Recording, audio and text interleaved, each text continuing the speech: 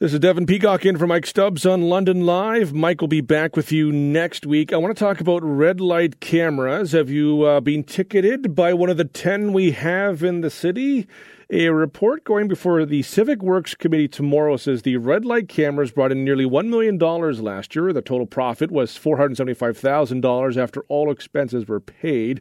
Now, before you go into a rant about this being a tax grab, it appears the cameras are doing their job, which is to reduce collisions. The report suggests the cameras have helped reduce collisions with injuries or death by 1/3. Right-angle collisions at intersections citywide have dropped by 26%. Crashes involving injury or death are down 34%.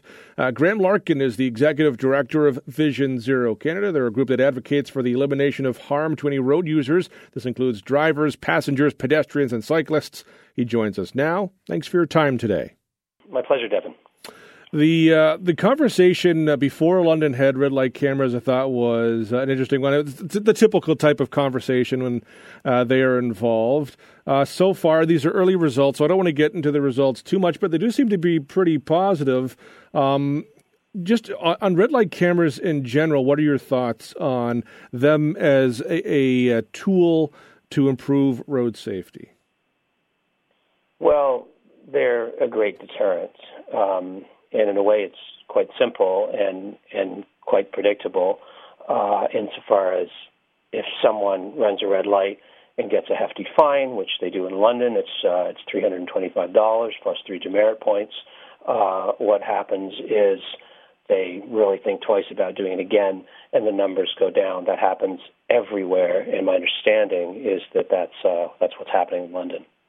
One of the interesting things too was just on that point, like that we've had reductions in terms of some right angle crashes at intersections, crashes involving injury or death, both down pretty significantly. But it's not just at those locations where the cameras are; it's citywide. So it seems as though this is early on into what is a 5-year span here. So the numbers aren't final, but it seems early on this has brought about some change in habits for some drivers in London.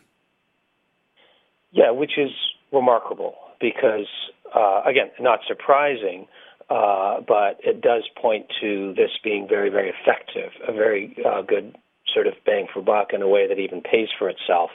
And I think, that is what happens is that people change their habits in general, which is a really, really hard thing to get people to do. I'm not sure how you do it in London. I don't know the details of whether there's signs announcing that there's a red light camera here or whatever. It's almost better if there aren't, but if people know they're out there and they can't run any of the red lights. So that's just very encouraging, and it sounds to me like maybe that's a reason to have more of them.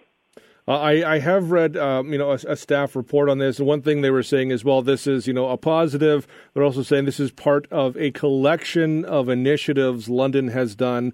London is a community that works towards, a Vision Zero. Obviously, you're with Vision Zero Canada in terms of a lot of different initiatives London's trying to do. We've had some speed reduction in school zones, a lot of different things that collectively, red light cameras alone don't solve this problem, but they are part of a solution.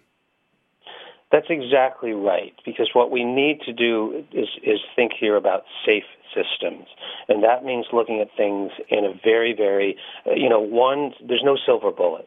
No single thing alone is going to do it. Speed is always a factor, so it's great to see, people like Josh Morgan and Jesse Helmer really pushing on that Safe Schools push that you mentioned. That's great to get that's critical to get the speeds down to a place where there's, to put it in physics, well, there's like less blunt impact, like if you get hit by a car, but there's also a lot more reaction time, so that fewer kids get hit and more of them are able to get safely to school. So as I say, speed is always a factor, but you have to have many, many components. That's one of the things that's interesting in a way about road safety when you're really doing it evidence-based, is you have to work on many, many fronts at once. And most of those, everything from speed control to things like not only red light cameras, but I would also say speeding cameras are effective for the same reasons. Heavy vehicle regulations, something people don't think about enough, things like side guards and direct vision standards for trucks, and then infrastructure changes that can calm the traffic. So a lot of these things, really make for kind of a win-win situation where you're getting closer to a place like one of my favorite examples, the Netherlands, which is where they have the happiest drivers in the world, happiest kids in the world. I won't bore you with the details, but I have the data to prove that, and it's super, super safe and lots of active transit, and that means fewer cars on the road for one thing, because there's other ways to get about. What do you think is the difference between somewhere like the Netherlands and here, where they have been doing this for longer? They've come around to the idea of this, where maybe municipalities in Ontario are starting to come around on this, treating this a bit differently than they did in the past. What has been some of that barrier for some of these different methods that maybe other parts of the world have already adopted?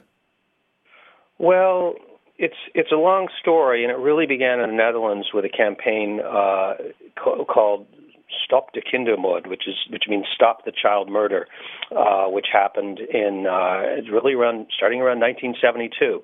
It was a journalist whose kid got killed, and he kind of started this campaign. They really, really stepped up their game, and what they did was they basically effectively put the onus for child safety not on the road user, like these poor kids who are getting killed, but on the state, on the system, and that could mean the municipality, that could mean the province, that could, in Canadian terms, or that could mean the feds. But I think a lot of this stuff has to happen on a very, very local level. But it's almost a paradigm shift. The idea, and that's really what real Vision Zero is, the real safe systems mentality, is when you stop.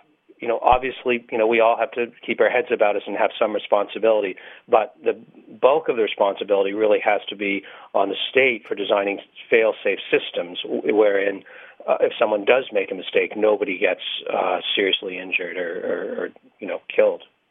Just to return to where we began, are you surprised at all by this? Began in 2017 in London with these red light cameras. We have 10 of them. They've been slowly putting them into the community. The 10th one actually just started up in late December of last year, so it's been a kind of a slow process. This began in 2017. To see some of the results we're seeing already early on, are you surprised by that, or is that financial incentive, that $320 fine, is that enough to get people to wake up and take notice about some of their driving habits, do you think? Well, it's clearly working. It's clearly getting people's attention. It looks like the numbers are already coming in, and this egregious act of running a red light is happening less, and that's just a cause for celebration for everyone. So no, it's not surprising. And I just think, something we haven't really talked about is how much better it is for that to be done by a camera than to be done by a cop. Police have better things to do. It's not prone to bias, and to have a camera do it, and it's not as expensive. There's a human thing there, right? Like people have to look at the evidence of the camera and grab the license plate and all that stuff. But it's far more objective and far more efficient. So it's not surprising, and it's also a way to in a very, very effectively, generate some revenue that can be put into safety. So it just seems like an all-around win. Graham, I certainly appreciate your time today. Thank you very much. My pleasure, Devin. Anytime. That's Graham Larkin, Executive Director of Vision Zero Canada. We need to pause. When we return, we'll have more of London Live. This is Devin Peacock in for Mike Stubbs on 980 CFPL.